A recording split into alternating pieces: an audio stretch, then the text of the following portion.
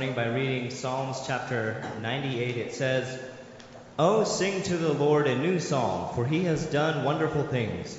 His right hand and his holy arm have gained the victory for him.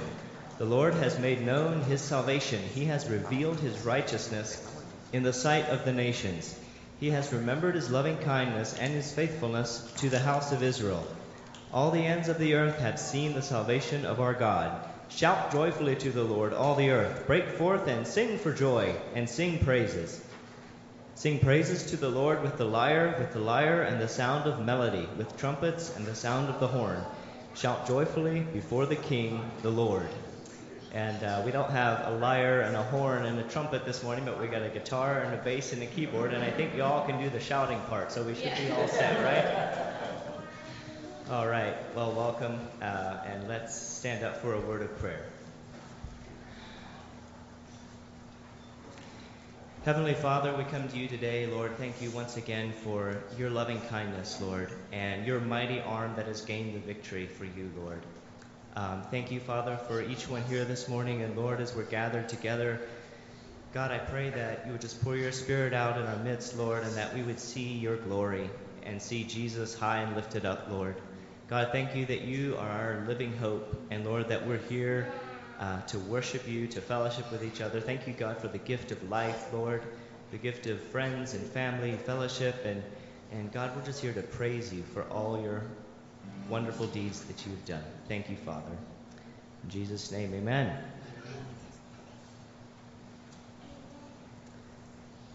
Amen. Let's remain standing, those who are able, and we'll sing Living Hope.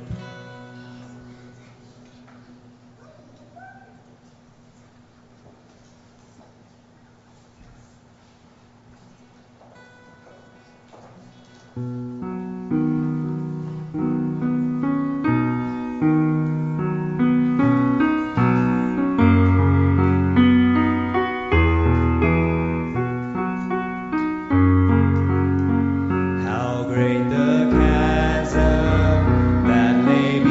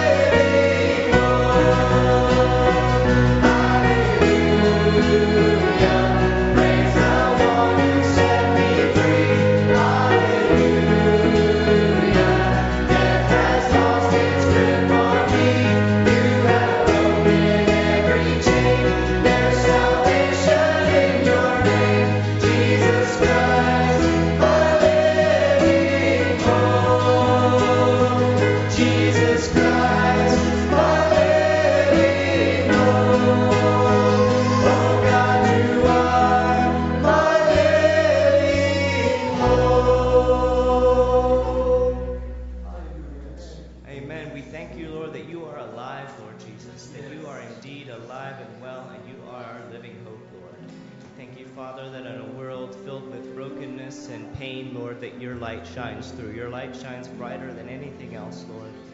And God, we look to you this morning. In Jesus' name.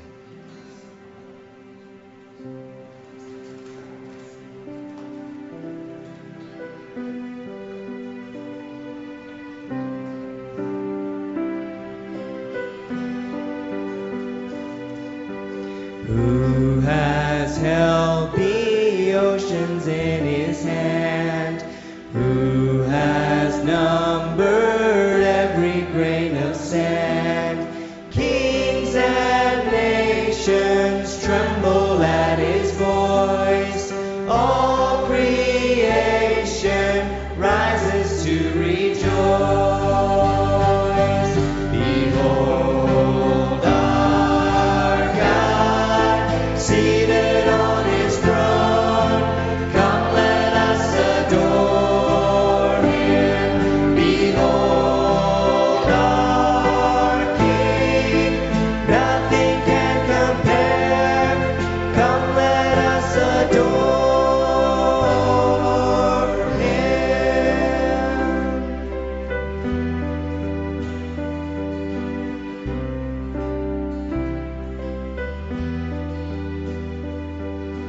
Who has given counsel to the Lord?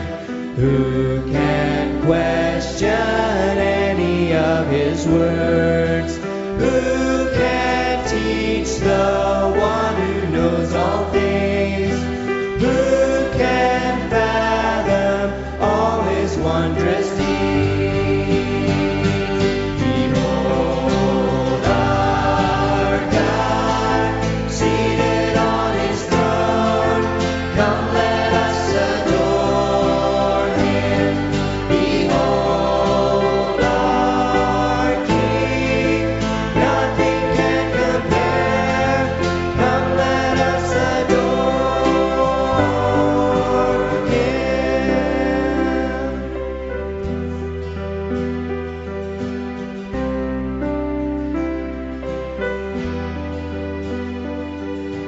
Who has felt the nails upon his hands, bearing all the guilt of sinful man? God eternal, humble to the grave, Jesus Savior, risen now to reign. Behold our God, seated on his throne. Come, let us adore him. Behold our King, nothing can compare. Come, let us adore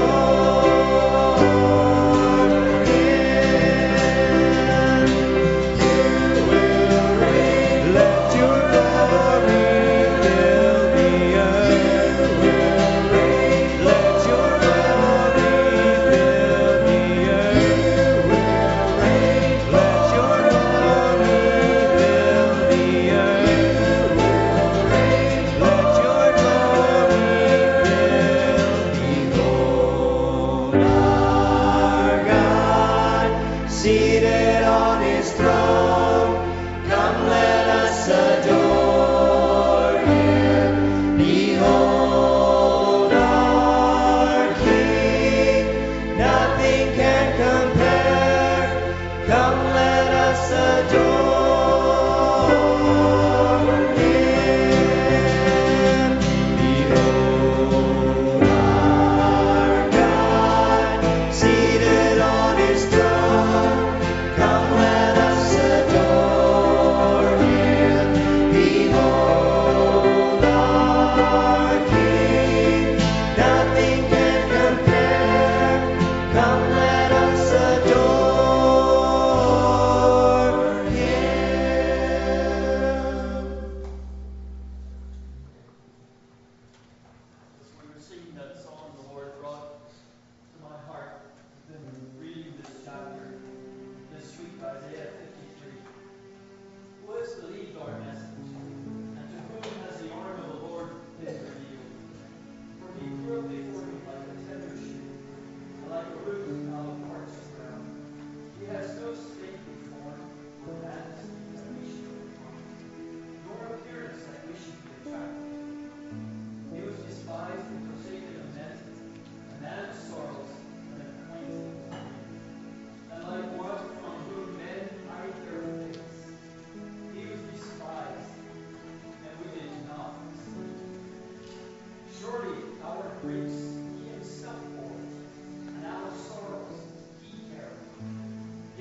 ourselves esteem him stricken, smitten of God, and afflicted. But he was pierced through for our transgressions. He was crushed for our iniquities. The chastening for our well-being fell upon him. And by his scourging we are healed. All of us like sheep have gone astray. Each one has turned to his own way. But the Lord has caused the iniquity of us all to fall upon him. He was oppressed and he was afflicted, yet he did not open his mouth. Like a lamb that is led to slaughter, and like a sheep that is silent before its shears, so he did not open his mouth. And then in verse 12, therefore I will allot him a portion with the great, and he will divide the booty with the strong, because he poured out himself to death, and was numbered with the transgressors. Yet he himself bore the sin of many, and interceded for the transgressors. And as I was pondering that prophecy of Jesus, the Lord took my mind to Revelation chapter 1, where John saw Jesus. Verse 17, and when I saw him, I fell at his feet as a dead man. And he laid his right hand upon me, saying, do not be afraid. I am the first and the last, and the living one. And I was dead, and behold, I am alive forevermore. And I have the keys of death and Hades. Indeed is risen. As we sang that song, behold our God. Lord, ask me, what are you doing? You see me as Isaiah prophesied, then if you see me as John is seen.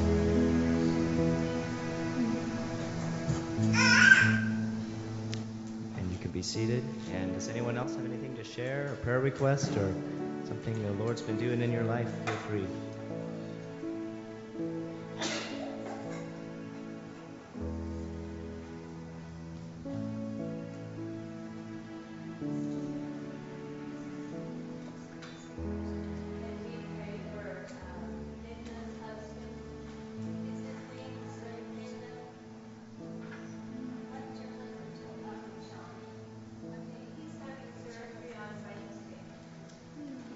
Your husband is having surgery on Wednesday. What's his name? Ron. Can we pray for you?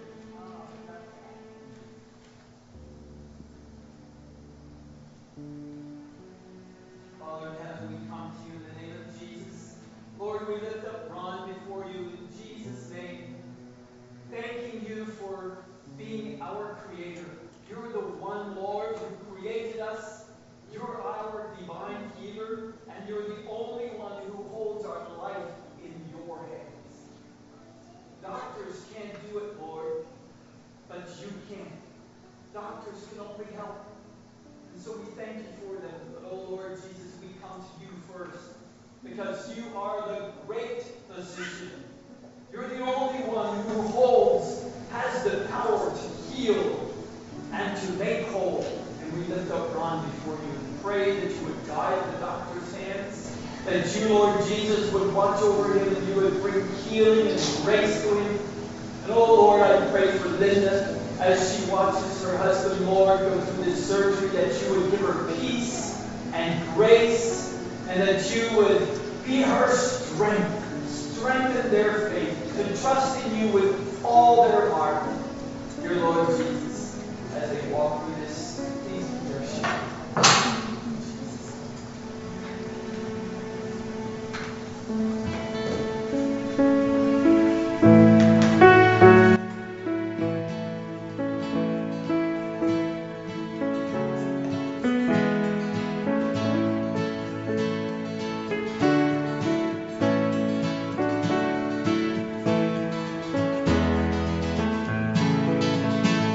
In days of peace and days of rest, in times of loss and loneliness, though rich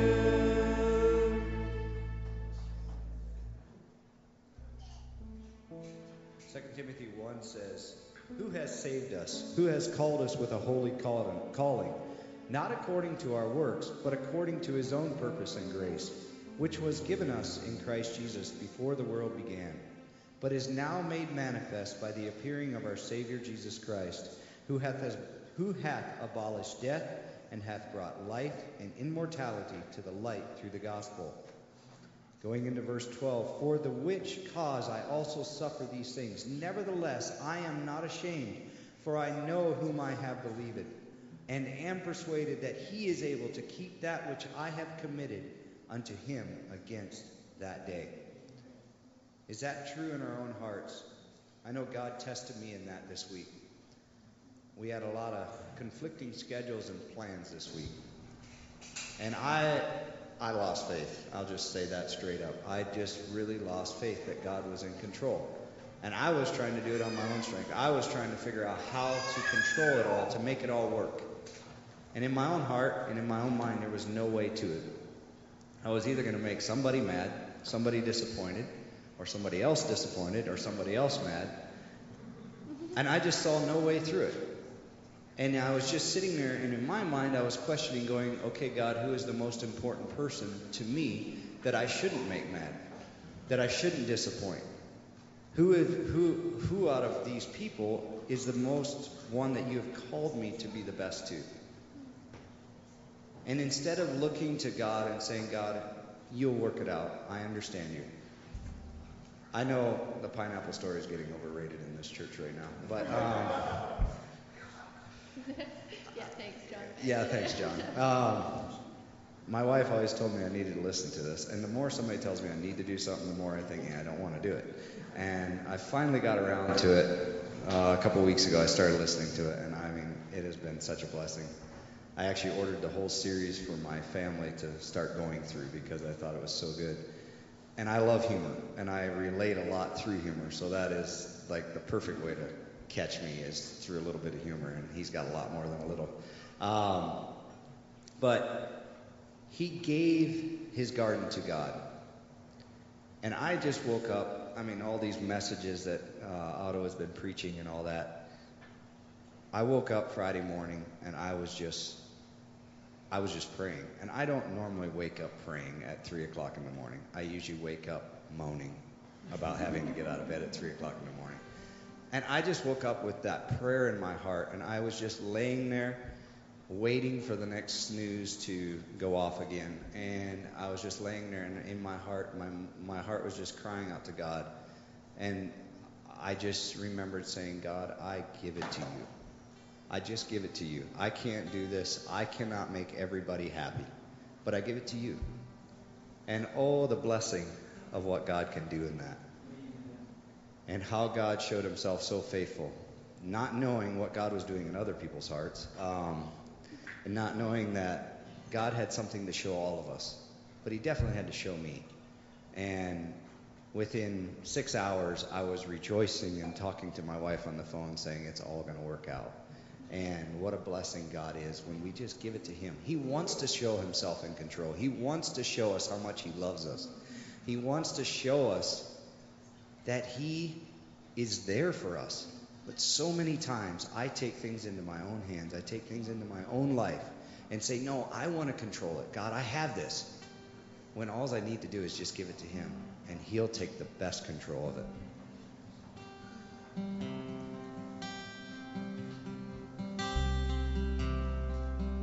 Do you feel the world is broken? We do.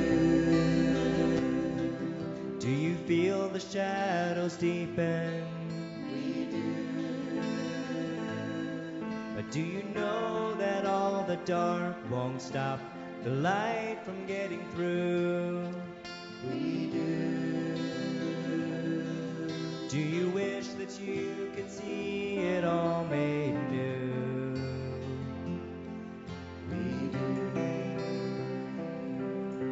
Is all creation groaning? Is a new creation coming? Is the glory of the Lord to be the light within our midst? Is it good that we remind ourselves of this?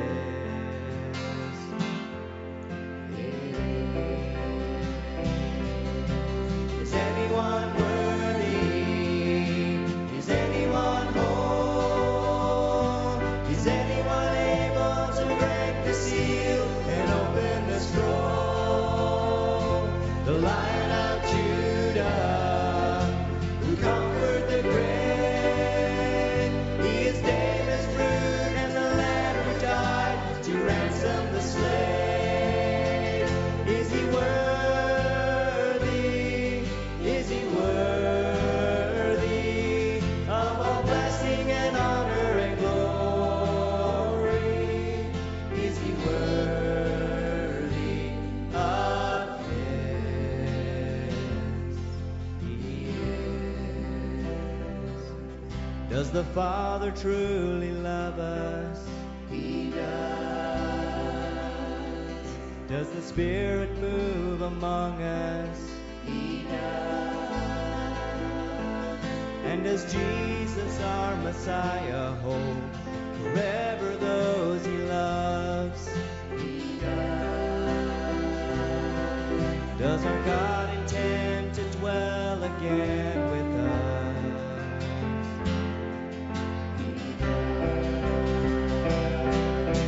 Is anyone worthy?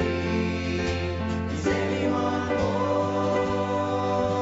Is anyone able to break the seal and open the scroll? The Lion of Judah, who conquered the grave, he is David's root and the Lamb who died to ransom the slave from every people and tribe, every nation and tongue. He is David's root, priest to God, to reign with the Son. Is he worthy? Is he worthy? Is he worthy and honor and glory? Is he worthy of this? He is. He is. Is he worthy?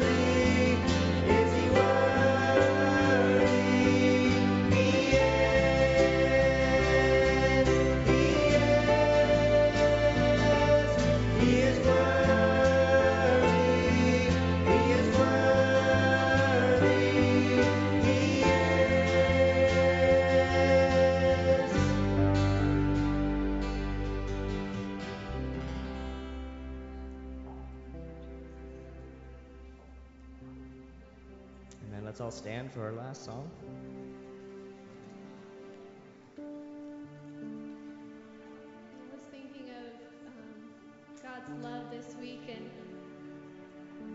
it's something that I think sometimes we take for granted, just the goodness of our God and the fact that He has ransomed us, changed us, redeemed us, and just the life and the joy that we have in Him, that without Him, we wouldn't have. We would be so miserable, and we get to see that sometimes in people around us closely, and the misery and just the bondage that the devil can bring into a life. And I just want to thank God for His love for us, for me, for redeeming me, for changing my heart to want to live for Him. And I want to just share that with the world too.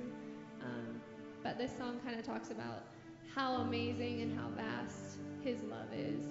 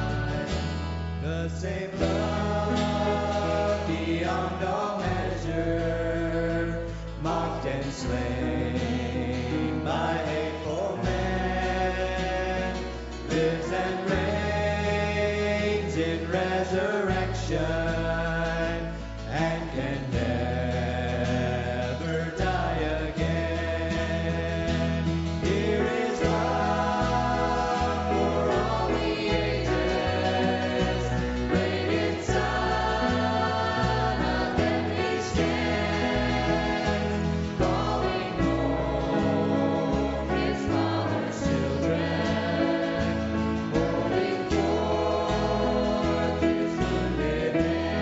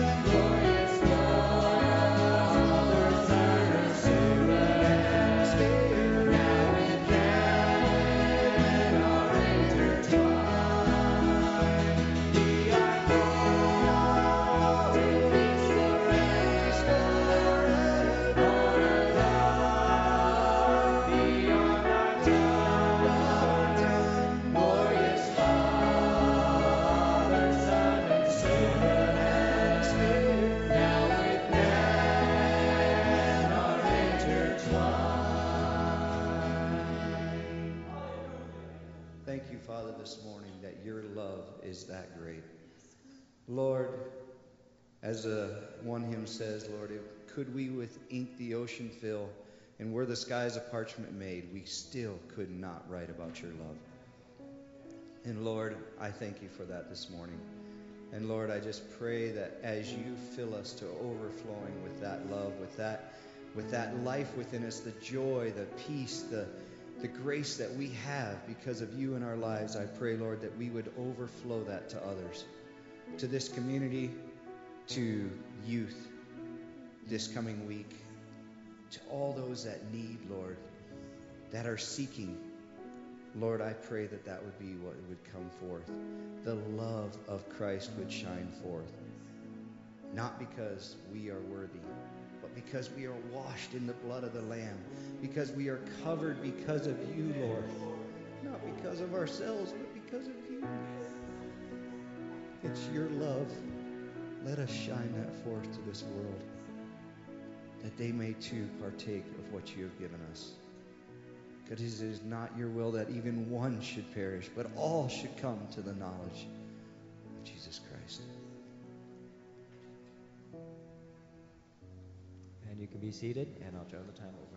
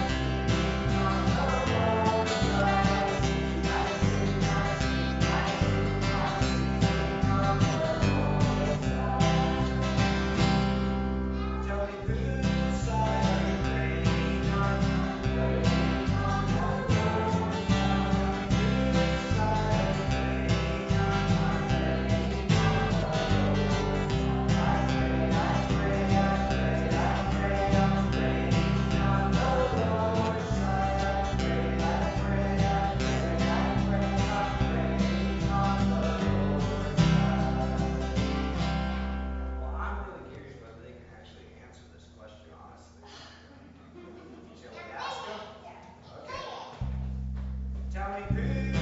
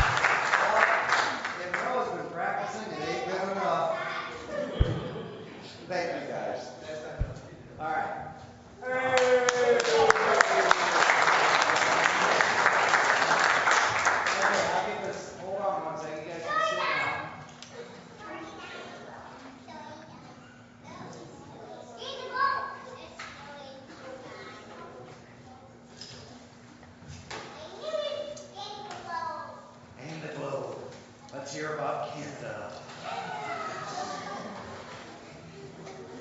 All right. Okay, so today, have anybody here ever heard of Brother Andrew? That's Canada. Okay, we're going to be studying about over here. It's a really small country called Russia.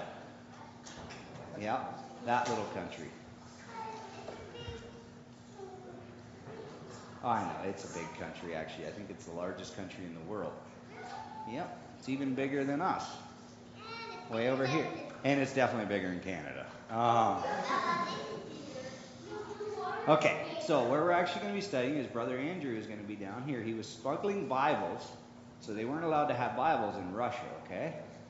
So he was smuggling Bibles into Russia, and he was coming across Europe, and he had a car, okay? But here is, see this little pink one here? And that little purple one, and that little green one, and that little orange one. They used to all be one country called Yugoslavia. It's not a country anymore. Now it's Serbia and Croatia, and I'm not sure what the other one is in there. But there was a couple different ones that they split off now. But back in the day, it was called Yugoslavia. Okay? So I'm going to set this back so it's not a distraction. Nope, don't follow it. All right.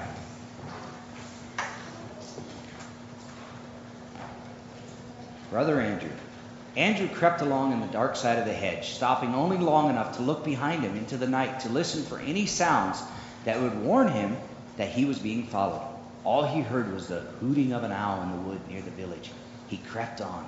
A shaft of light fell across the footpath from where there was a break in the hedge. The boy edged towards the gap, pulling his balaclava down over his face so that anyone looking out the window couldn't see him. Slowly, so slowly, Andrew leant forward, glanced at the window, and sighed with relief. Although the light was on, there didn't seem to be anyone in the room, at least not at the window end. He darted around the hedge and out of the shaft of light. Only a few more steps, and he'd know if it was there. As he edged his way around the side of the house, Andrew kept his ears open for any sound from inside, and his hands out in front of him to feel for it. Suddenly, it was there. First one hand, then another came in touch with the cold metal of a bicycle handlebar. The boy knelt down, every bit of him as tense as a cat about to spring, and felt over the bike. Was it tied to a drain pipe? Was there a chain that would stop it moving? There didn't seem to be. Taking a long piece of string from his pocket, it had been put there specially for this purpose. Andrew passed it from side to side along the back of the bike until he was absolutely sure that it was not attached to anything. Then he sat down and leant against the wall.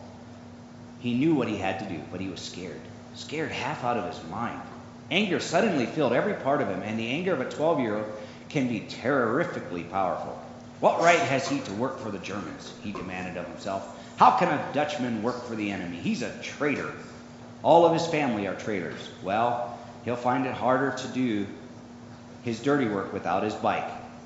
Stuffing his hanky into the bell so that it would be absolutely silent and taking off the chain to prevent it clicking as it moved, Andrew retraced his steps, this time with the bike beside him. Through the shaft of light he went, knowing that if he was caught, he might not see his family again. Round the hedge into the blissful darkness, then down the road to safety. Only when he was in the wood again did Andrew replace the chain, taking the hanky from the bell to wipe the sweat from his face and mount the bicycle. There was not a sweeter moment in his life till then. When he braked at the school, ringing the bell for all he was worth, a member of the Dutch resistance opened the door to see what the noise was. "Well done," the man said, slapping the boy on the back. "You're doing a man's job, Andrew. The war will be won by the likes of you." And that's what Andrew was in the middle of, a war, the Second World War. Suddenly, Andrew was surrounded by men, and they were all talking. "That traitor will be useless without his bike," one said. "And we can put it to good use for the cause," added another. But it was what the third man said that thrilled the boy. "You're a natural for the underground, son, a natural." The kind of cleverness that Andrew used for the resistance, he also used to get out of attending church. Because his father was deaf, the family sat in the short front seat. Sunday by Sunday, he would lag behind so that he was the one for whom there was no room. "I'll have to sit in the back again." He'd moan, moving quickly to the rear of the church before anyone offered to swap with him. During the first hymn, he was off, coming back only when he knew the service was about to end. It probably didn't come as a surprise to anyone when Andrew decided to be a soldier. Although it made his mother very sad, the Second World War was by then over, and he was posted not to the German border, but to Indonesia. As a boy, he had been really scared when he was working for the resistance, but as a soldier, he thought he was invincible. He came to believe that whoever was hit by a bullet, it wouldn't be him. But Andrew was wrong. The bullet that went right through his ankle left him crippled. He was just 21 years old. Do you want this? The nurse said in the army hospital when he had begun to recover from surgery. She had a Bible in her hand. It was in your kit. Andrew looked at the Bible his mother had given him when he joined the army. He hadn't opened it once, and he didn't want to look at it now. He was angry with God, if there was a God. But hospitals can be boring places, and eventually he was bored into reading his mother's Bible.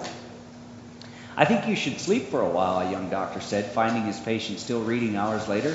I'm not tired, Andrew replied. Have you ever read this, he asked. I'd no idea it was interesting. It's like an adventure. I suppose it depends which bit you read, suggested the doctor. Andrew looked puzzled. I started at the beginning. That's where books usually start. Between reading his Bible and writing to his 72 Dutch pen pals, Andrew's time in hospital passed quite quickly. One of his pen pals, a Christian girl called Thiel, answered as best she could all his questions about the Bible. In November 1949, Andrew left the army and was sent home. With part of his pay, he bought a bicycle. I'd better buy one than steal one, he thought, remembering back to his childhood. Is he all right? His father asked over and over again after he returned home. He's either stuck in the Bible or cycling off to church services all over the place. Andrew's sister shook her head. I'm worried about him too. It's just not natural. Maybe the war has bent his mind. I don't know about that, Father said. I think it's his way of coping with being crippled. But I hope he grows out of it. Nobody likes people who are too religious. Andrew didn't grow out of it. Not very long after coming back home from Indonesia, he discovered for himself that the Bible was true. The former underground boy and soldier found new life in Jesus as he wondered about his future. Andrew's prayer was, Lord, show me what you want me to do with my life. I forgot how long these stories are. We got 5 minutes. I'll read fast. You all listening? Okay. God did not show Andrew what he wanted him to do. God did show Andrew what he wanted him to do, and he also showed him that his childhood experience of the Dutch resistance during wartime was good training for the Christian service. Brother Andrew, that's what he became known as, found himself working as a smuggler for God. Do you know what a smuggler is? Okay. It's somebody that takes illegal stuff and puts it somewhere, or takes it somewhere that it's not supposed to go. Okay, so in other words, let me see. Well, Bibles weren't legal in Russia, right here, okay? So smuggling is to take something in that's not supposed to go there. So so you're not supposed to have cookies in your bedroom. No, it's probably a good thing. But if you get a cookie and you take one and you smuggle one in so that Sherry has one too, that's called smuggling. But just do it for the Lord, okay? Give half the cookie to him. All right. After the Second World War, many communist countries banned the Bible. It was as though a line, it was known as the Iron Curtain, was drawn across Europe. On the western side, people were free to come and go, to be Christians or Muslims or nothing at all. On the eastern side, behind the Iron Curtain, men and women were not free to travel, not free to have Bibles, not even free to teach their own children about the Lord. It was for these people that Brother Andrew became a smuggler, taking Bibles and other Christian books and tracts to people who could be put in prison if they were found in possession of them. I can hardly take it all that the Lord has done in 10 years since I became a Christian, Brother Andrew said to his companion. Take this car, for example. Do you want to know how I got it? His friend nodded and then listened to the story.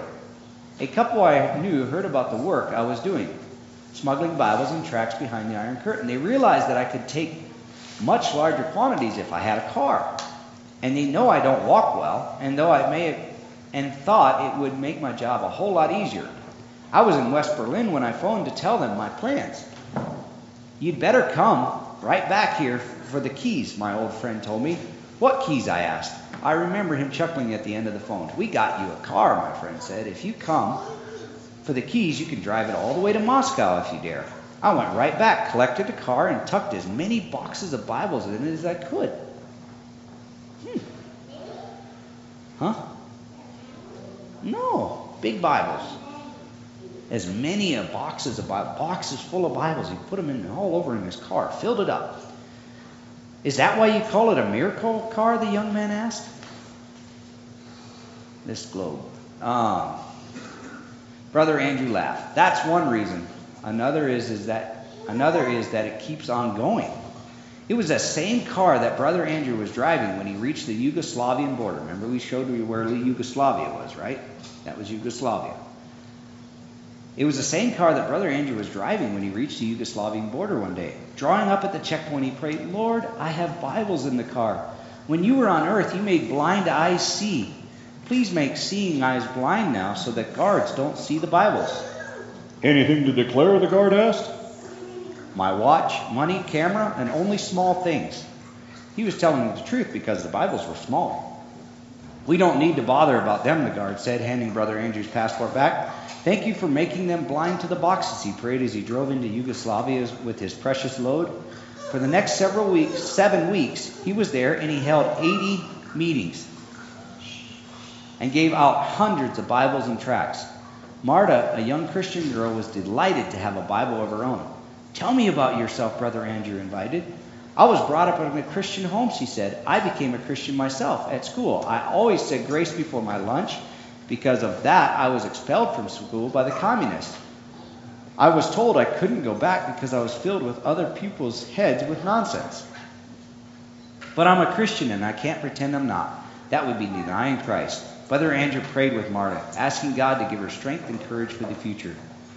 The road was dusty as he left Marta's town. It's amazing this car doesn't seize up, Brother Andrew said to Nikola, a Yugoslavian believer. As the dust blew all around, you'd think the dust would get into the engine. I'm sure God stops that happening because we pray about it each morning. Nikola smiled. I've never heard of anyone praying over a car before I met you. As they drove along, a small lorry approached them from the opposite direction. It had a foreign number of plates. When the drivers saw each other, they stopped to discuss the state of the road. You're Brother Andrew, the other driver said, and this is the miracle car. Nikola grinned. All the Christians know him, he thought. It's amazing the communists haven't found out about him.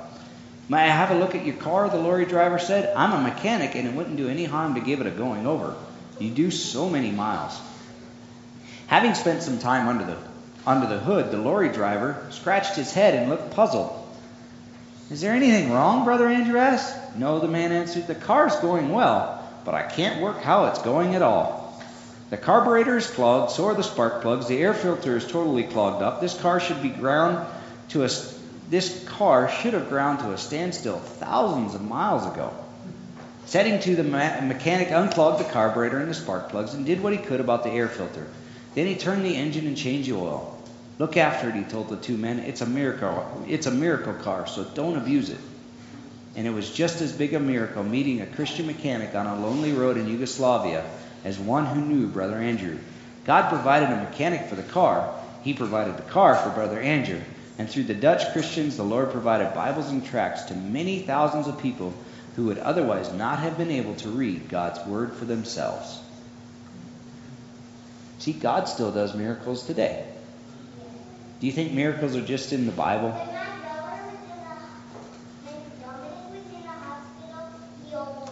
Yeah, and God did a miracle on him, didn't he? Yep. God still does miracles today. We just have to look for them and know that God still does that. Okay, so now when you look at the globe and you see this little pink dot there, you know that's where Brother Andrew had a miracle car driving. That's pretty cool, ain't it? Can't see? Brother Andrew took a miracle car right across there. Because it kept running when it shouldn't have ran. Yeah, I didn't have a miracle car. It shouldn't have ran and it didn't. The engine blew up. It don't like running without oil. Okay, you guys can go back.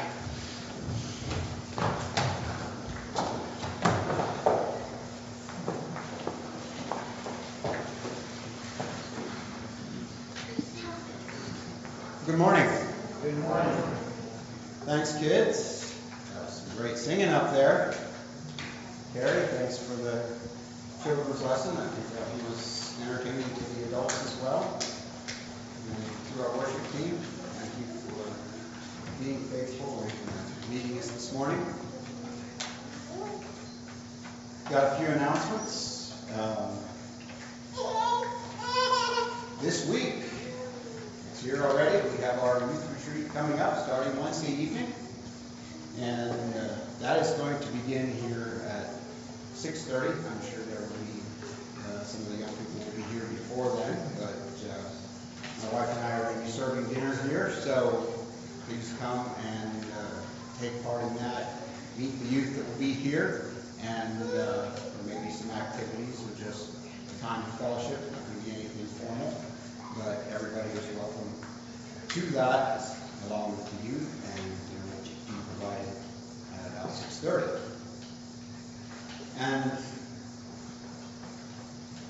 then we'll be having sessions and activities for the youth for Thursday through Saturday. Saturday evening will be a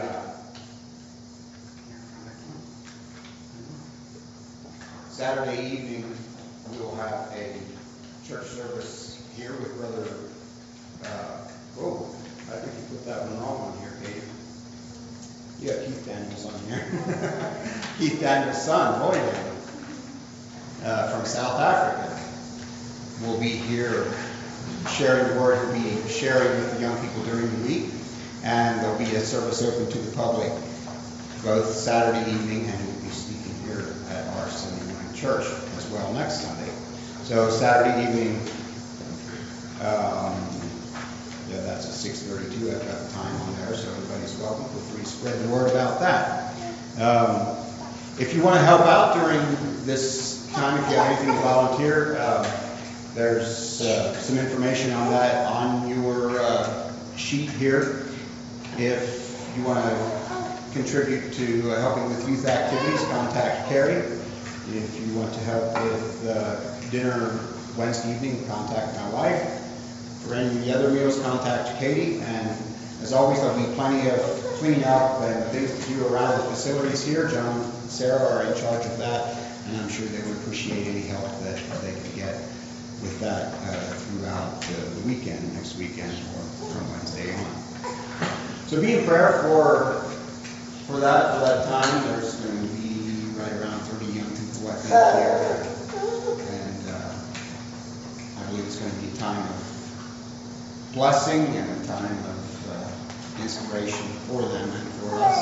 Pray that God would prepare each heart and prepare us to be able to minister, but also to receive word and instruction ourselves as well. I think that's pretty much it for the announcements. As usual, after our service, we have a meal here, so please stay and enjoy that time of fellowship with us. And I mentioned a little bit about this last Sunday. For the past several days, we've had something a little bit different going on here with our tech team and our worship team. We've had some intensive training and practice and times of inspiration going on here the last 2 days. We have two young men, I guess I can call you young, right, Eugene, from North Carolina here. And Eugene Miller has been here before with his family, Dave Miller family, that has sung here, and they tour the country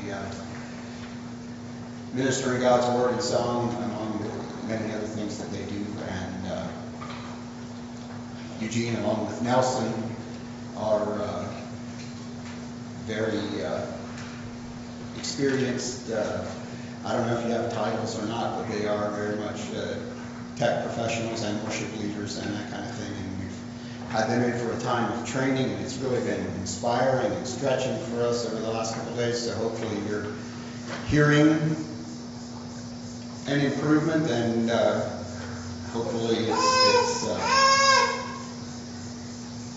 our goal is for our worship time to not be a distraction by doing things poorly.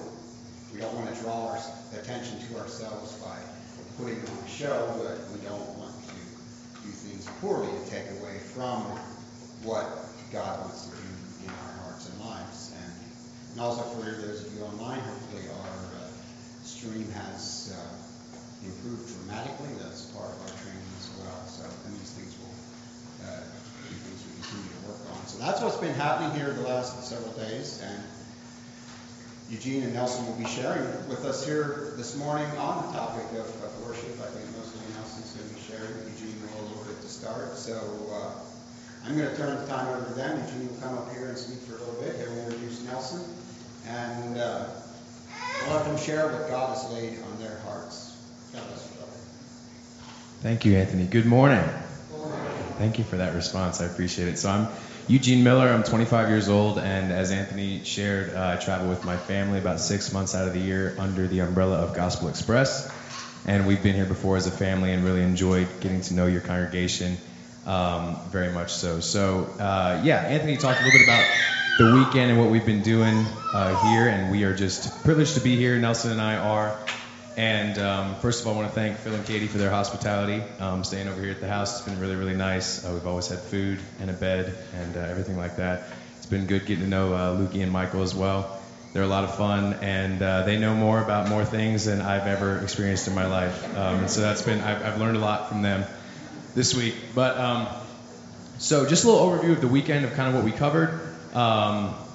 We started on Friday night with a meet and greet and got to know each other a little bit.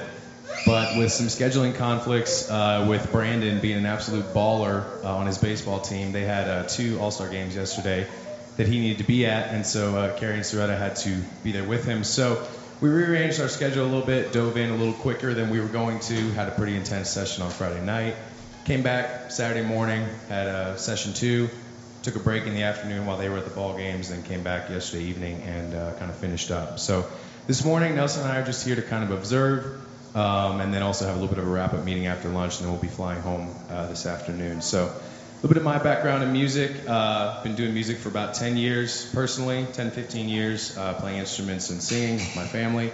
And then that translated into my local church where Nelson and I both attend and are involved pretty heavily, where I'm the primary worship leader there. And so I have experience in worship on that side of things. And then I've been doing sound since I was about 10. Just on the road with different teams that we've toured with. So that's kind of my background in what we do. But ultimately, coming back to what Anthony shared, our heart as we come here is not to promote our agenda or what our church does or what my family does. It's to help you do what you do better. And not better from a performance standpoint, but better from an excellence standpoint of we are serving the King of Kings, and we need to give him our best in worship and in song and in praise. Whatever that looks like, why do we have church be second best or second rate? And if we were in a band touring, we would expect excellence because otherwise no one would come to hear us, right? So in church, often we take a pass and we say, oh, they're making a joyful noise to the Lord. Joyful is a relative term depending on who you are and what that means. So our goal is to promote excellence, not perfection, and that there can be a worship experience that is edifying to the body and does not pull us out of relationship with Christ. So we do things well enough that we're not distracting, but not so well that we're pulling you out of worship by showmanship or overplaying or whatever that means. So that's our heart as we come here, that we are giving your team and your pastoral team, tech team, and worship team tools to move from here and build off of that. So you may not see the end result this morning. You may see a progression that starts with hopefully what we've equipped your team with to work from there and make their own improvements, and it can happen without us being here. So that's kind of our heart. I'll invite Nelson up. Nelson and I have been friends for a long time. We went to the same church for many years, and he was actually my youth pastor for a few years, but we were almost in the youth group at the same time as well. So we're not real far apart in age, but he has had influence at a very young age, personally in his own life, going from a youth in our church, starting a youth conference there, and then turning into a youth sponsor a couple years after leaving the youth group. And so we got to serve together like that, and then we were on the youth committee together. And Now we do worship together. We are starting to be on the same leadership team there at church as well. And then we also serve on a team called Revivalist Ministries that he founded with another couple and a few other individuals, that we run youth conferences and put out videos every Monday with empowerment, just short little videos for encouragement to people. So that's kind of our connection, and his name is Nelson Painter, and I think I'll let him introduce the rest of his family and everything like that. Thank you, guys. Excellent. Well, thank you, Eugene. I appreciate it, and man, that's my brother there, brother from another mother, for sure. Excuse me while I'm going to adjust this. I am not that tall. Not that tall. No, it's been a real honor. It's been a real honor to serve with Eugene over the years. Just, like you said, we've almost kind of grown up together. I'm just a little bit older. I'm 29 and he's 25, so we got about 4 years between us. But just in growing up together and being able to serve together has been a real honor, and it's a real privilege to do life and do ministry with him. And want to say thank you to you guys as well. I mean, it's been awesome to be here this weekend. I mean, from me and Pastor Phil were talking about it. We got in the truck, and it's this immediate connection, with Christ living in him and Christ living in us. It's the connection that, hey, across the United States, I got brothers and sisters that, are doing life and are reaching their community, and it's just really, really encouraging. And your tech team and your worship team and everybody that's involved here it's been an amazing weekend to serve with you guys, and just hold your hands up and say, you can do it. It has been really, really sweet. Little background on me. I am married. I've been married for 7 years. We have one son. He's about 19 months old, and he is our greatest joy. He is so much fun, and we have just loved being parents, and it's been a really great stage. He is bald as can be, doesn't have any hair, which we're believing for hair soon. We thought maybe, hey, it'll show up in a year. Nope, not yet. So we're still believing for that, but other than that, he's a lot of fun, and we really are having a good time. So they're back home this weekend, and mom and baby, and I'll be honest with you, I'm ready to get home. I'm ready to go see them. So, but just want to bless them and thank them for just letting me have the opportunity to come out here and do this and do what we love. Like Eugene said, I'm a part of a ministry there that I'm kind of the founder of and director of. It's Revivalist Ministries, and we really focus on doing leadership development, biblical leadership development with youth and young adults. And we do that mostly on the East Coast. We have 2 major conferences that we do a year. It's a conference that we do in the fall for youth and young adults both, and then in the spring or late winter we do a conference that's just for like 18 and older, and just kind of dig in a little bit deeper and kind of give them some tools and things that they can take back to their community and help make a difference. And one of the things that we're getting ready to start too is we're getting ready to start life groups in multiple places across the United States that we're doing training with some of these young adults and kind of giving them some tools and tips that they need to start a little small group in their community and just start meeting every week. And we're writing a Bible study plan for them, and we're sending it to them just so that they can reach their community where they're at. Our goal is to empower people. God in the kingdom wants to use everybody. There's no qualification besides being a son and being a daughter. And so that's really, really cool, and we love that. We love to empower them to make a difference, and we want to give them the tools to do that as well. Today I have the opportunity to share with you a little bit, kind of tailoring off of what we did this weekend. It's a lot of worship and a lot of training in that aspect, but I think maybe we think about worship. When we think about worship, we think about something that happens on a stage once a week, and that there are people that are talented musicians or talented vocalists that come up and participate in something like that, and that 45 or 30 minute slot every Sunday is what worship is.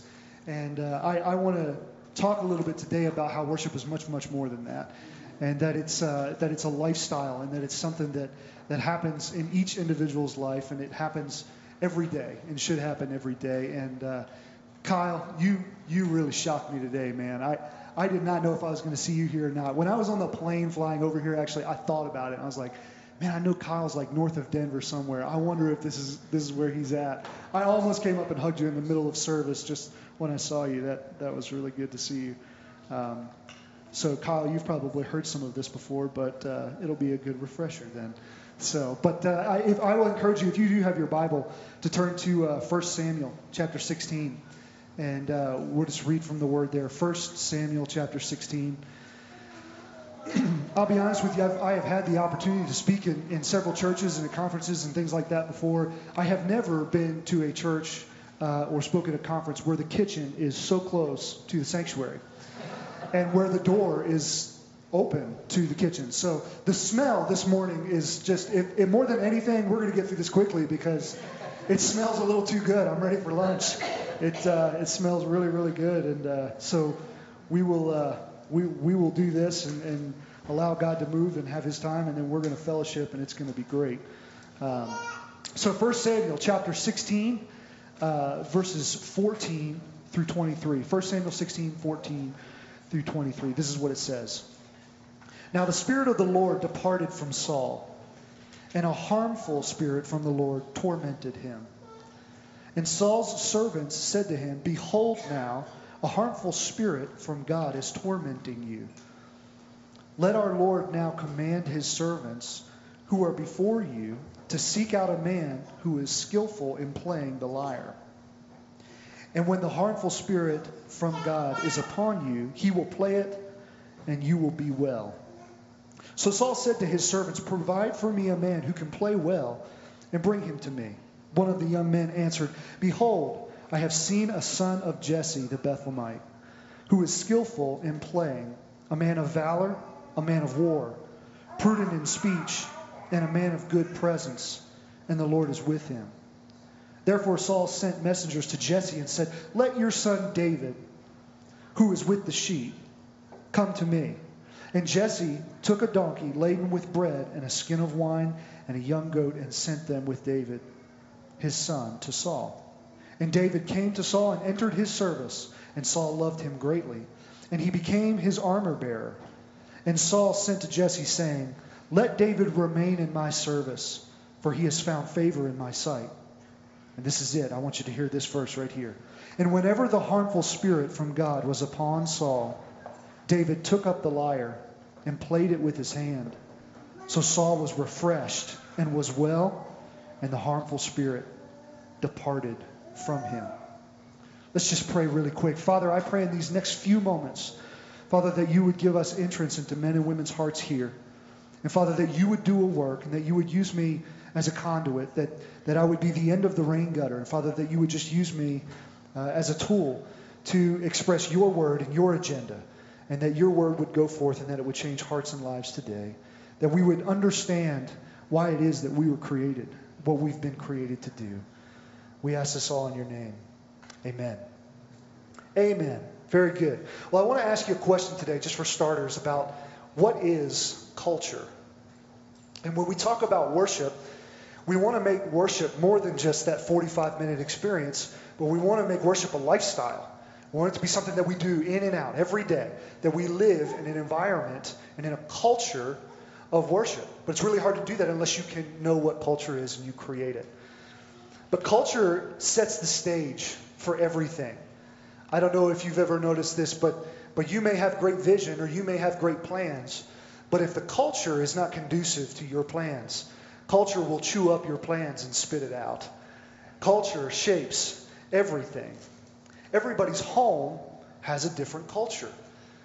My house at the Painter House is different than what the culture is at your home.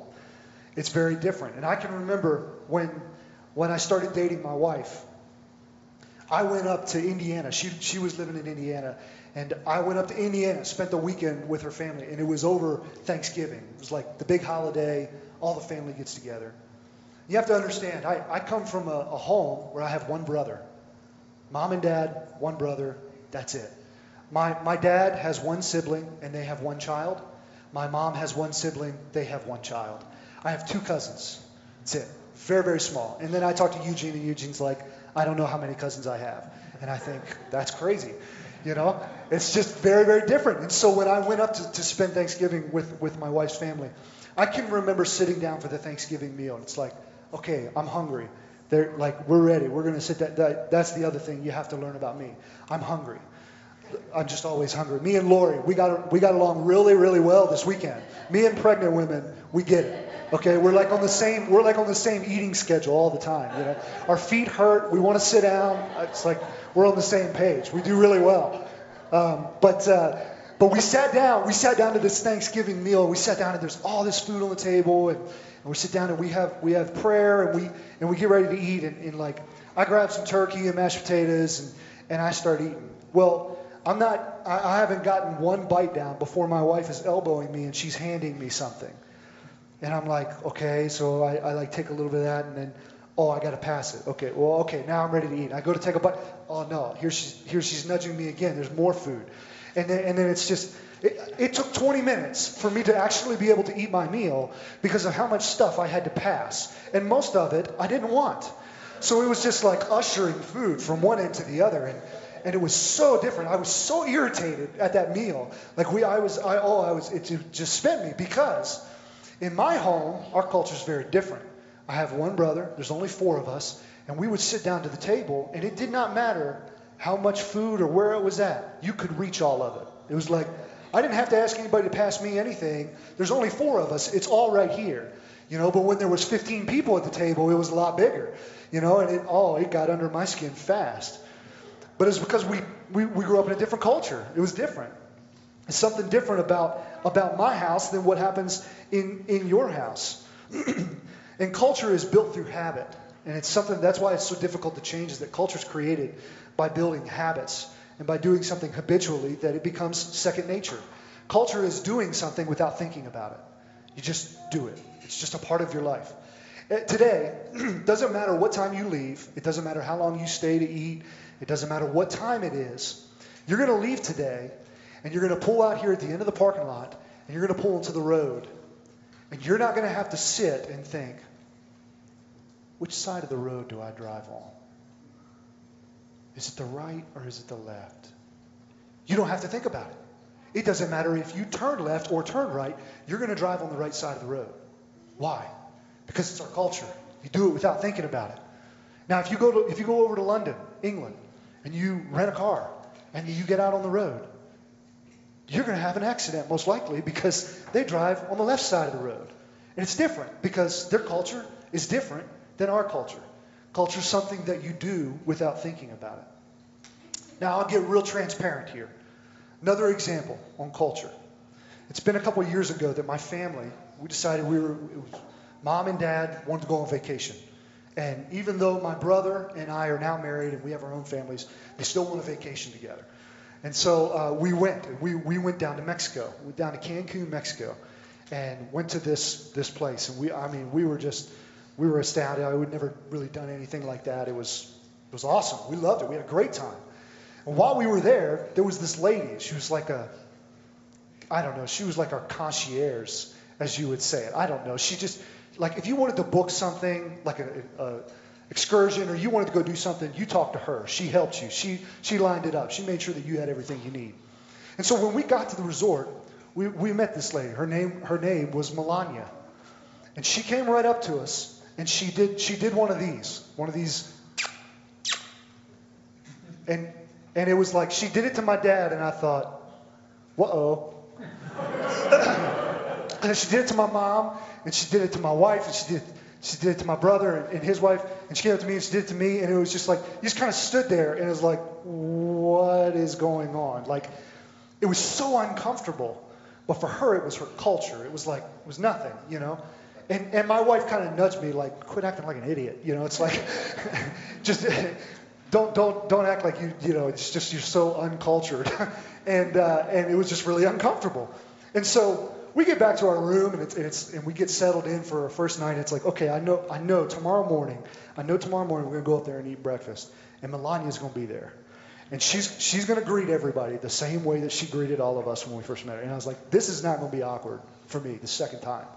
And so like we're getting ready for bed and everything, and I've showered and everything. I'm brushing my teeth, and I'm standing in front of the mirror, and I'm like practicing, and I'm like, I was like, no, it's too loud. That's not believable. It's too loud. No, I can't do it that way. So like I'm practicing in front of the mirror, and it's like, okay, all right, I think I got it down. I'm gonna go to bed early and get a good night's rest. I got a big day tomorrow. This is on my mind, and I'm gonna get a good night's rest. And so I go to bed that night, and we get up. We're gonna go eat breakfast. And sure enough, Melania's out there. As soon as we walk in the door, she's there. And she comes up and she greets my dad and my mom and my brother and sister or sister-in-law, and then my wife, and then she turns to me and she's ready to do it. I'm like, okay, here we go. It's like, this is gonna be right. This is not gonna be awkward. And I think what happened is I just got a little eager, and I got the first one, like that was okay, but like I got too eager to get to the other side, and like when we passed, like we brushed noses, and like it was so awkward. It was like the worst thing ever. It's like, not only do I have to this woman, but we just rubbed noses in the middle of it. It was just, it was awful. It just nothing like I planned. It did not go anything like I planned it to go. It was horrible. And what made it even worse is after I'm done doing that, I thought, oh man, that was bad. I turn and look at my wife, and my wife is standing there like this. Like, what is your problem? Like, are you kidding me? Like, just so. But it's not my culture. It's not my culture. For her, it was her culture. She just did it without thinking about it. It was nothing. For us, it wasn't our culture. It was very uncomfortable.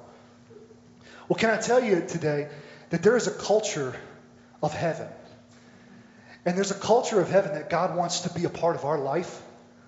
And sometimes that culture of heaven feels like Eskimo kissing Melania. Sometimes it's not comfortable because it's not my culture. It's not what I'm used to.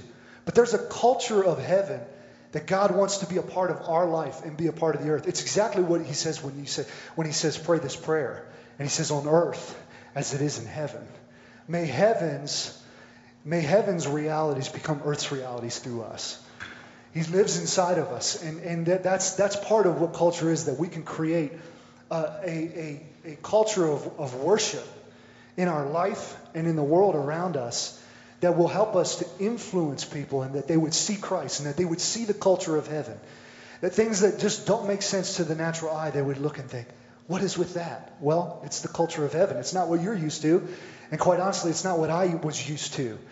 But I've allowed that to become a part of my life. It's become the culture of what I do, and it's become the culture of how I operate.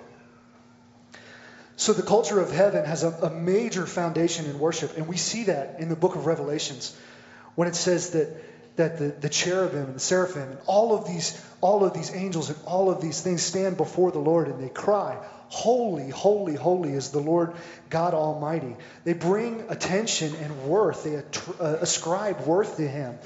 When he says, thou art worthy, O Lord, to receive glory and honor and power. There is a consistency of worship in heaven. All the time there's worship going up in heaven. And it's it's the atmosphere that he resides in. It's the culture that he lives in. And so what we have to understand is when we are able to worship and we're able to bring a culture of worship into our life, his presence inhabits that. His presence comes into that moment and into that environment. It's just this incredible thing of carrying culture. And we see this in Samuel. When Saul is tormented. He's tormented, and in fact he's mad, he's dark, he's dank, he's throwing things at people. He's so frustrated, he's so unpredictable, and he's hurting people so much that they've said, we have to do something. We have to find, it's become unbearable for the people that even work for him. They've asked for them to bring somebody. But David shows up, and he brings a culture of worship into the palace that wasn't there before. And something incredible happens in that when you carry a culture of worship, the presence of God comes. And when the presence of God comes, the enemy dissipates. It breaks chains. It opens doors. It shuts the mouths of demons. It causes the spirit that torments Saul to have to leave. There's no room for him when the presence shows up. And David learned this culture of worship not on a whim, not by walking in and saying, Okay, now that I've finally been called to a position of power, I'm going to show up at the palace and do this. No, he was playing a harp on the backside of the mountain, watching sheep and standing in sheep dung for years and years. He developed this culture in the wilderness. In fact, this story, what we've just read right here about him coming to the palace, is post-Goliath. He already slayed the giant and saved the entire nation. After he slays the entire nation, he goes right back to the field and takes care of sheep. And continues to build that culture. It's just this amazing thing that David never knew. He never knew that while he's playing on the backside of the mountain, that the culture of worship would make room for him in a palace. And that he would go from playing for sheep to playing for a king. And it's just an incredible picture of how that works, because the culture of worship summons the presence of God. And where the Spirit of the Lord is, there's freedom. And it breaks those bondages and it breaks those chains. And it's not something that has to just happen on Sunday morning, but it's something that we carry inside of us. The life of Christ that lives in us allows us to worship him at every moment. It's a lifestyle. It's not an ability to play an instrument. It's not an ability to sing. But it's a lifestyle that we get to live, and I want to show you that. You touched on it this morning when you opened the service, and you talked about how David played the lyre and played the harp.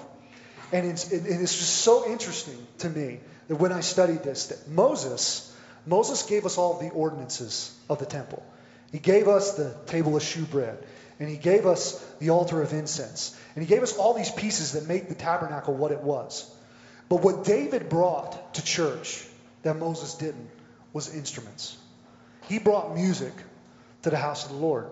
And it says it in Psalms 150, where he talks about praise him with the lyre, praise him with the cymbals, praise him with all of these instruments. And he lists instrument after instrument after instrument of things that we should come and we should make a joyful noise to the Lord because he's worthy of it, and encourages people to worship. That's David. David brings this in and he ushers this in. And so I love music, and that's part of the reason why we're here this weekend is I love instruments, and I love worship, and I love to be a part of all that. And I know Eugene does as well. It's just something that is a huge part of our life. But as I studied instruments, I learned something very, very interesting. And that is when you play an instrument, you have to do one of two things to make an instrument work. You have to either touch it or you have to breathe through it. You have to either touch it or you have to breathe through it. Whether it's a trumpet, you got to breathe through it, or a trombone, or clarinet, or saxophone, you have to breathe through that instrument to make the horn blow. It's how it works. You have to breathe through it. If you're going to play a guitar or a bass or drums or the keyboard or the instruments that we have here today, you have to touch them for them to make sound. If you don't, they're not an instrument. They're not an instrument if it doesn't work. You have to either touch or blow wind through them. And David created these instruments, and he brought all these instruments into the church. And David created these instruments by wind and by touch. But when God created instruments, he created me and you. When God created instruments, he created me and you. Because it says when he made Adam, he formed him, and then he breathed life into him. And it's the only difference between that and everything else in creation. Everything else in creation, God spoke to it, and it was. Adam is the only thing that he took time to touch it and to breathe life into it. And it echoes that you were created to be an instrument. And I was created to be an instrument. In that God created us to be a steward of his gift. And that when we allow the master craftsman who shaped each one of us to play us as an instrument, it creates this culture of worship, a lifestyle of worship. Not something that we conjure up. It's not something that we have to just achieve or work towards, but it's simply the surrender of letting the master craftsman touch and blow wind through the instrument. Just an incredible, incredible picture of that. And that you were created to be a worshiper. We're created to bring attribution and to create a awareness of who he is and what he does. And we were created to do that. And I can tell you this today. I know that there are different stages of life that everybody's at. And everybody faces different things and different challenges and circumstances in their walk and in what you're going through. But I can tell you without a doubt, the reason that the devil hates you, and the reason that he's after you, and the reason that he's after your family, and the reason that he's after your church, and the reason he's after this community, and the reason he's after this world is for one reason. It's because in eternity past, he was the steward of worship. In fact, the Bible says that he had instruments within him, and that he was in charge of the worship in eternity past. But because of wickedness and deceit, God removed him from that position and cast him out of heaven. But he cast him out of heaven, and then he decided to create you and I. And he formed us, and he breathed life into us. So the reason that the devil hates you today, and the reason he's after you, and the reason he does not want you to have a culture of worship, is because in eternity past, he was in charge of that. It was who he was. And God has taken that identity from him, and he has given it to each one of us. We have been able to step into the place of creating a culture of worship so that people can see it in our life. They don't have to come to church on Sunday morning. They don't have to watch church online. They can meet you at the grocery store at, what's your grocery store called? King Soopers, that's right. Never heard of a King Soopers in my life till I came out here. They can see you in King Soopers and have a 10-second conversation with you. In fact, they don't even need that. They can see the way that you act and the way that you carry yourself and see that culture of worship. What's strumming your instrument? You're the instrument. When a tough situation comes your way, what sound do you create? Is it a sound of worship? God, thank you that this isn't worse. I give this to you. Carrie talked about it this morning, just a little bit. One of those situations that comes up, man, I don't know what to do with this. It's one of those opportunities where somebody's hitting your instruments. They're blowing on you. They're strumming your instrument, and they want to know what sound's going to come out of that. What sound is going to come out of that? We were made to be instruments of him. And so when we allow him to have control over our life and we say, God, I want to have a culture of worship. Everywhere that I go, I want to carry your presence. So that when people see me and when I'm able to talk to people, there's an authority and a boldness that I can walk in because of who you are in me. Not because of what I've done. We don't have time. But if I could tell you who I used to be, if I could tell you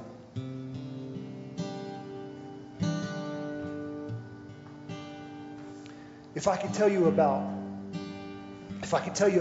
the generational bondage, things that I didn't even know about up until the last 5 years, things that were going on in my life that I could not make sense of and never made sense to me, but he's delivered me from it.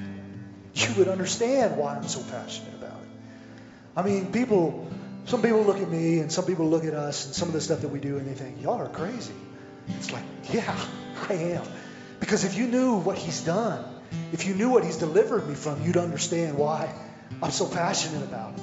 I want to carry a culture of worship everywhere that I go, that his presence operates through me and lives through me, not because of what I've done, but because of what he's done. He's worthy of it. He's worthy of it. And if he can do it for me, then he can do it for everybody else. And there are people in our communities, and there are people that live around us that we see and we brush shoulders with every day that are dying and going to hell. And we have the opportunity to be the instrument to bring that culture of worship into that environment, just like David did with Saul. It's just, people are looking for it, just like Saul's looking for it. I think often we think that people in the world want to resist Christianity, and they're just like, whoa, I don't need that, I don't want that. But when they understand the freedom, they welcome it. And so I don't have to ram it down anybody's throat. I can just walk in a culture of worship.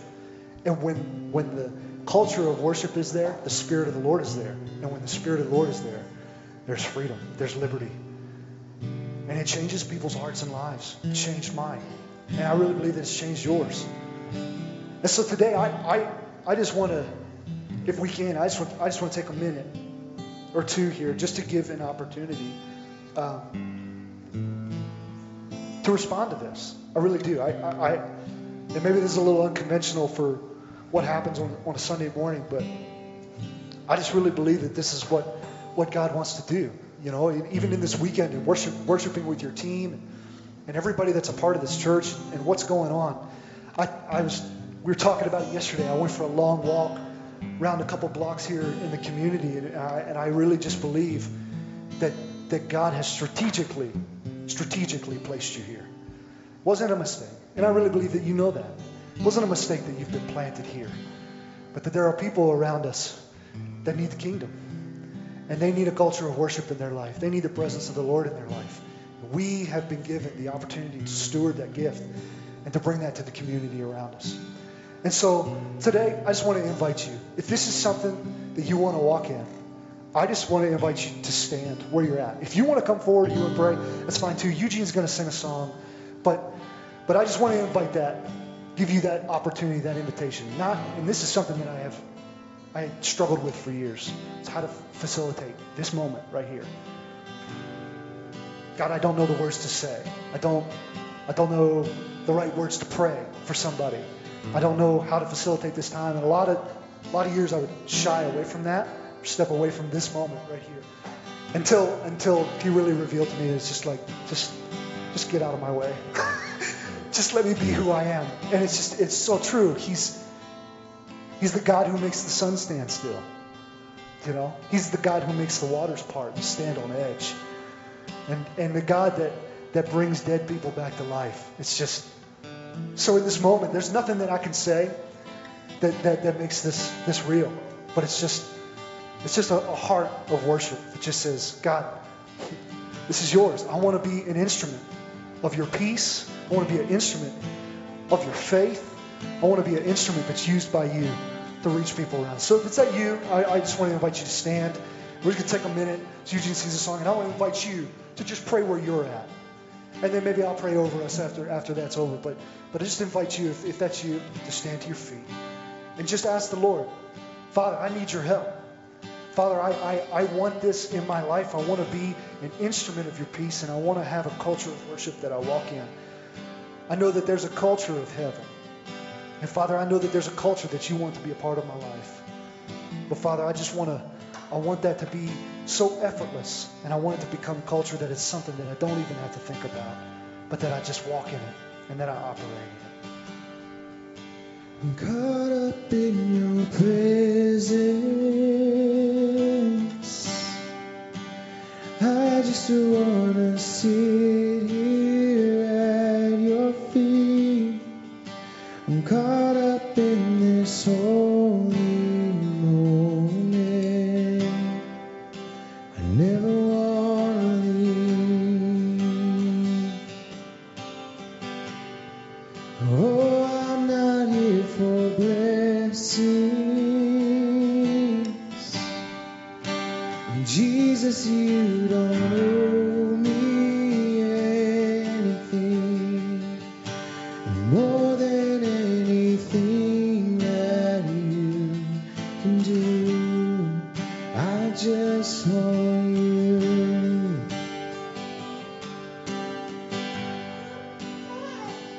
And I'm sorry when I've just gone through the motions. I'm sorry when I've just sang another song. And take me back to where we started. I open up my heart to you.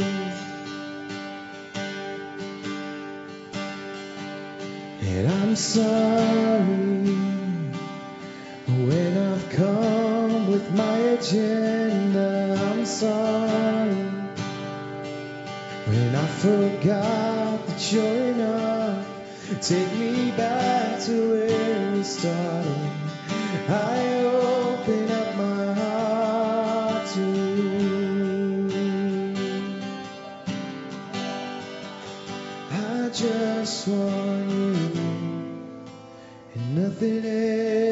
else, nothing else, nothing else will do. I just want you, and nothing else, nothing else, Jesus, nothing else. So if that's your prayer this morning, I just invite you to sing this with us. I just want you, Nothing else. nothing else, nothing else, nothing else will do. I just want you, nothing else, nothing else, Jesus, nothing else will do.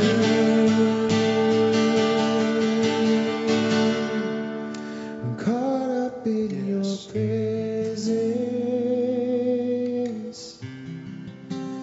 I just wanna sit here at your feet. I'm caught up in this holy moment. I never wanna leave. Father, it's your presence that we so desire. We can show up and we can go through the motions and do everything right. But without your Spirit, without your presence, it's completely pointless. There's no purpose to it. There's no value in it. So Father, today we recognize who you are, that you're everything. There's no place I would rather be than right here in your presence. And Father, I'm so grateful that, like Pastor Phil shared this morning, that we can worship you in spirit and in truth. I'm so glad that I don't have to travel to a certain place to be with you, that I don't have to pick up my family and move somewhere to be in your presence. But Father, your presence is within me. And then I get to operate in it day in and day out, in every moment of every day. That I can be directed by you. That I can be guided by you. And so, Father, today, in this house, in this church, in this community, Father, I pray that you would bring about a culture of worship. And Father, that you would bring a culture of worship and a boldness in people. Just a boldness in people to love people relentlessly. To grab people that no matter what's their situation, no matter what they're going through, no matter what they've done in their past, that you love them. And that you are the Redeemer. It's the name on the front of the sign of the church, but this is who you are. You're the God who makes the sun stand still, and you're the God who parts the waters. You're the God of miracles. And you're not the God of miracles in the past, but you do them daily. We hear testimony after testimony, and we are a living testimony of what you can do and what you've done. This is who you have always been. And we know that you will continue to be it. So, Father, we surrender. Not that we have to jump through a hoop or do anything or strive. But Father, we just surrender to you. That you would use us as your instruments. That you would give us the words to say. That when we meet people in our community, when opportunities arise, that we wouldn't shy away from them, but we would boldly step through that door. Not because we have the answers, but because you are the answer. And that we can confidently go before your throne as sons and daughters. And that you make a way. And that you break chains. And you open doors. We're so grateful for that this morning, Father. And so I just pray that even in this next week, just in this next week, in the next 5 days, that you would give us an opportunity, that we would be aware of a culture of worship, a lifestyle of worship, and that you would give us an opportunity to live that out in every action, in something that we say, in a simple thing like a handshake or a hug, but that people would see Jesus in us, in the redemption that's in store for them. We don't want anything else but you. There's no other thing that we could chase after that could fulfill like you do. There's no other accolade. There's no other degree. There's no greater thing than being a son and being a daughter of the King. And we thank you for it today. You're such a great God, and we honor you today and everything that you do. It's in the precious name of Jesus that we pray these things. Amen. Amen. Amen. Thank you.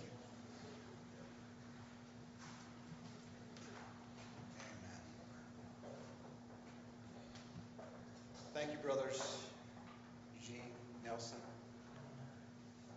Thank you for being instruments. Thank you for leading us in worship. Said worship isn't just our time of singing.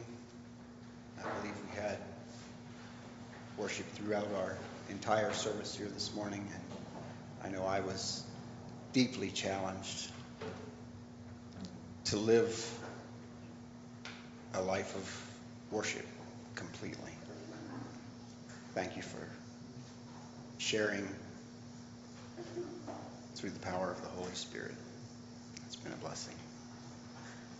I don't think there's anything else I can add to that. And just say let's take those things deeply into our hearts and allow the Lord to make that message a reality in our hearts.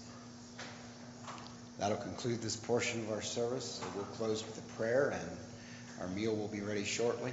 Please stay and enjoy that time of fellowship and worship as well. Father, I thank you for this time that we've had to come before you and to fall on our knees in worship. To humble our hearts and just see you and see that you desire not just a heart of worship at times, but a complete life of worship. And Father, that's our desire. That's the way we want to live in this next week and in the times ahead. So I pray that you would lead us in that, Father. And I know that you will through the power of your Holy Spirit. I thank you for each one here. I pray that you would make this real and alive in each heart and life. I pray that you would bless our time of fellowship now and the meal, Father. I pray that you would bless it and continue to guide us in your Spirit. We ask these things in Jesus' name. Amen. You're dismissed.